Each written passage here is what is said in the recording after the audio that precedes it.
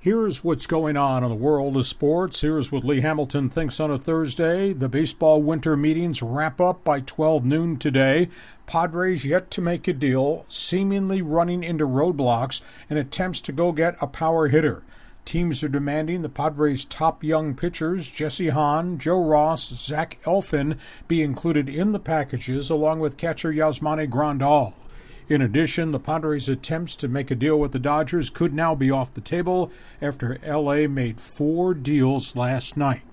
The Padre-Dodger conversation, sources say L.A. wants Grandal, Alex Torres, and one of the young pitchers in a package for Matt Kemp and $30 million.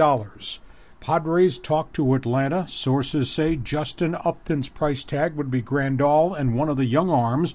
Padres would take on the entire $14.5 million he's owed. San Diego has talked to the Red Sox about a Giannis Cespedes-Ian Kennedy trade.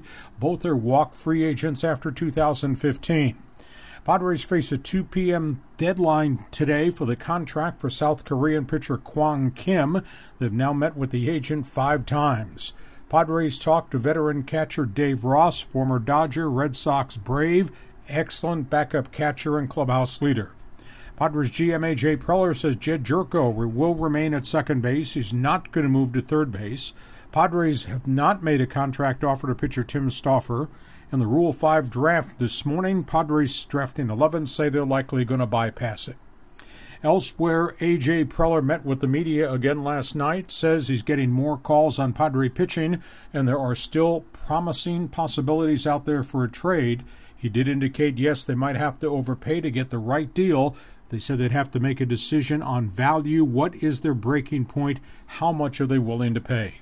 Meanwhile, Bud Black met with the media, says getting 2 bats would be a world of difference for the Padres in 2015.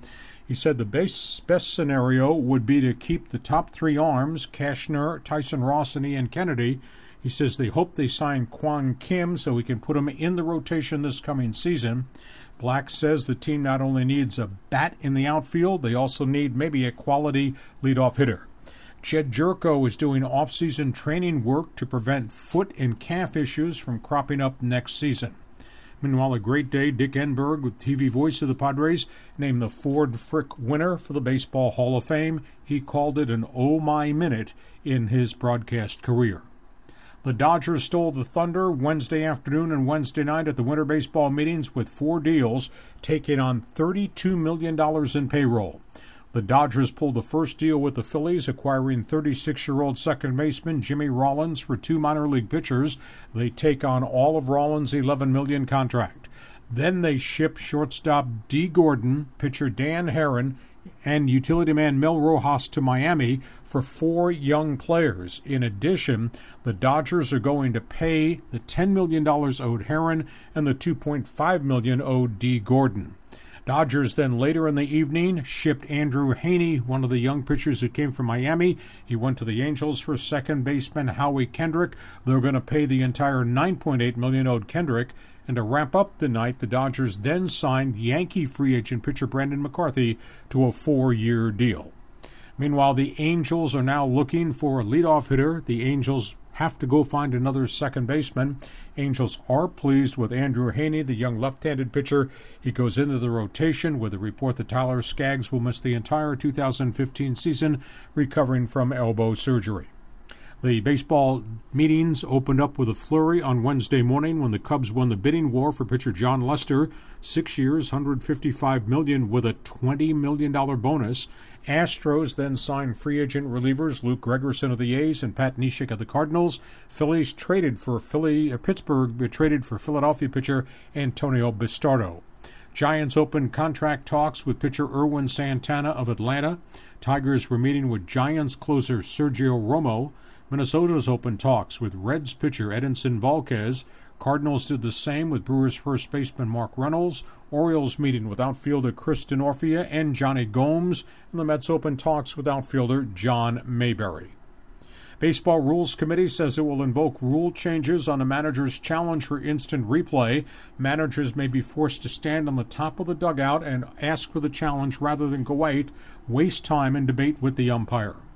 Meanwhile, Tampa Bay owner Stuart Sternberg has reached agreement on a possible buyout of his lease at Tropicana Field, $37 million in payments over a 7-year span if they terminate the lease at the Suncoast Dome. Rays, meanwhile, will get permission to explore a new stadium in Tampa and a buyout of the lease in St. Petersburg. In football, the NFL's adopted a new code of conduct program without any input from the union. Players are told they will be disciplined for any acts involving violence, threats, stalking, harassment, illegal possession of guns, drugs, alcohol, or steroids, crimes of dishonesty, fraud, or theft. In addition, major sanctions against anybody involved in an assault on a law enforcement agent. NFL has the right to put players on the exempt list with paid leave till the case is reviewed. The discipline will be served by a new disciplinary officer hired by Roger Goodell. Goodell, however, will continue to head the appeals committee. Conviction on any major crime will be a 6-game suspension. A second offense will lead to a 1-year ban. Briefly elsewhere around the NFL, Ryan Matthews missed practice with the Chargers again yesterday. Carolina quarterback Cam Newton's been released from the hospital but will be out at least 3 weeks with a transverse fracture of his back. Broncos practiced without C.J. Anderson, Julius Thomas, and Demaryius Thomas with nagging injuries.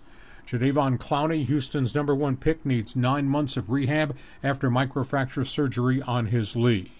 Jaguars lose running back Denard Robinson, goes on IR with a sprained foot.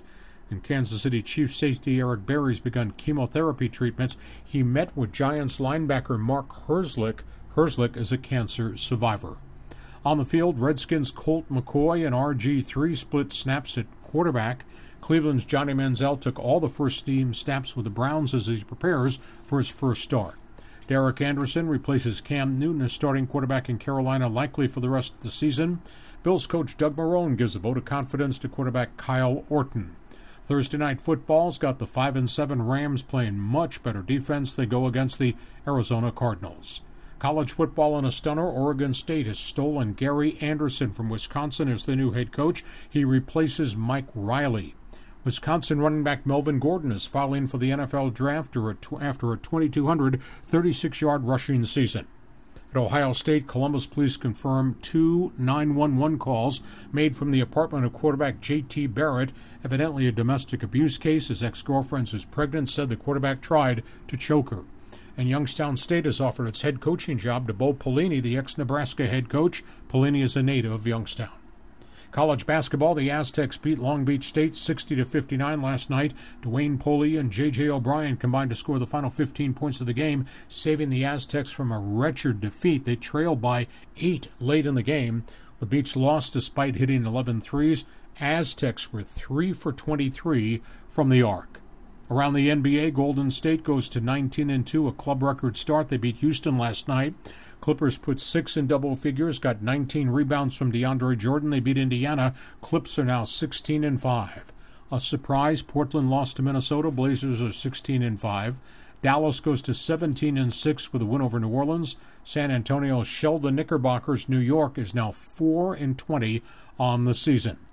And Lakers star Magic Johnson, part owner of the team, says he hopes the team loses every game this season to get into the lottery. NHL hockey, Ryan Kessler scores his 10th goal of the season. The Ducks nip Edmonton 2-1. Edmonton has lost 12 of its last 13. It was sad, and then it was uplifting. The funeral services in Montreal for hockey royalty Jean Beliveau, who was buried yesterday. Guy Lafleur, Sir Savard, Yvonne Cornwallier served as pallbearers. And in golf, the Ryder Cup Task Force, a committee led by Phil Mickelson and Tiger Woods, met for 4 hours with PGA America to discuss changing the structure of the U.S. Ryder Cup team. That's it. That's what's going on in the world of sports. That's what Lee Hamilton thinks on a Thursday.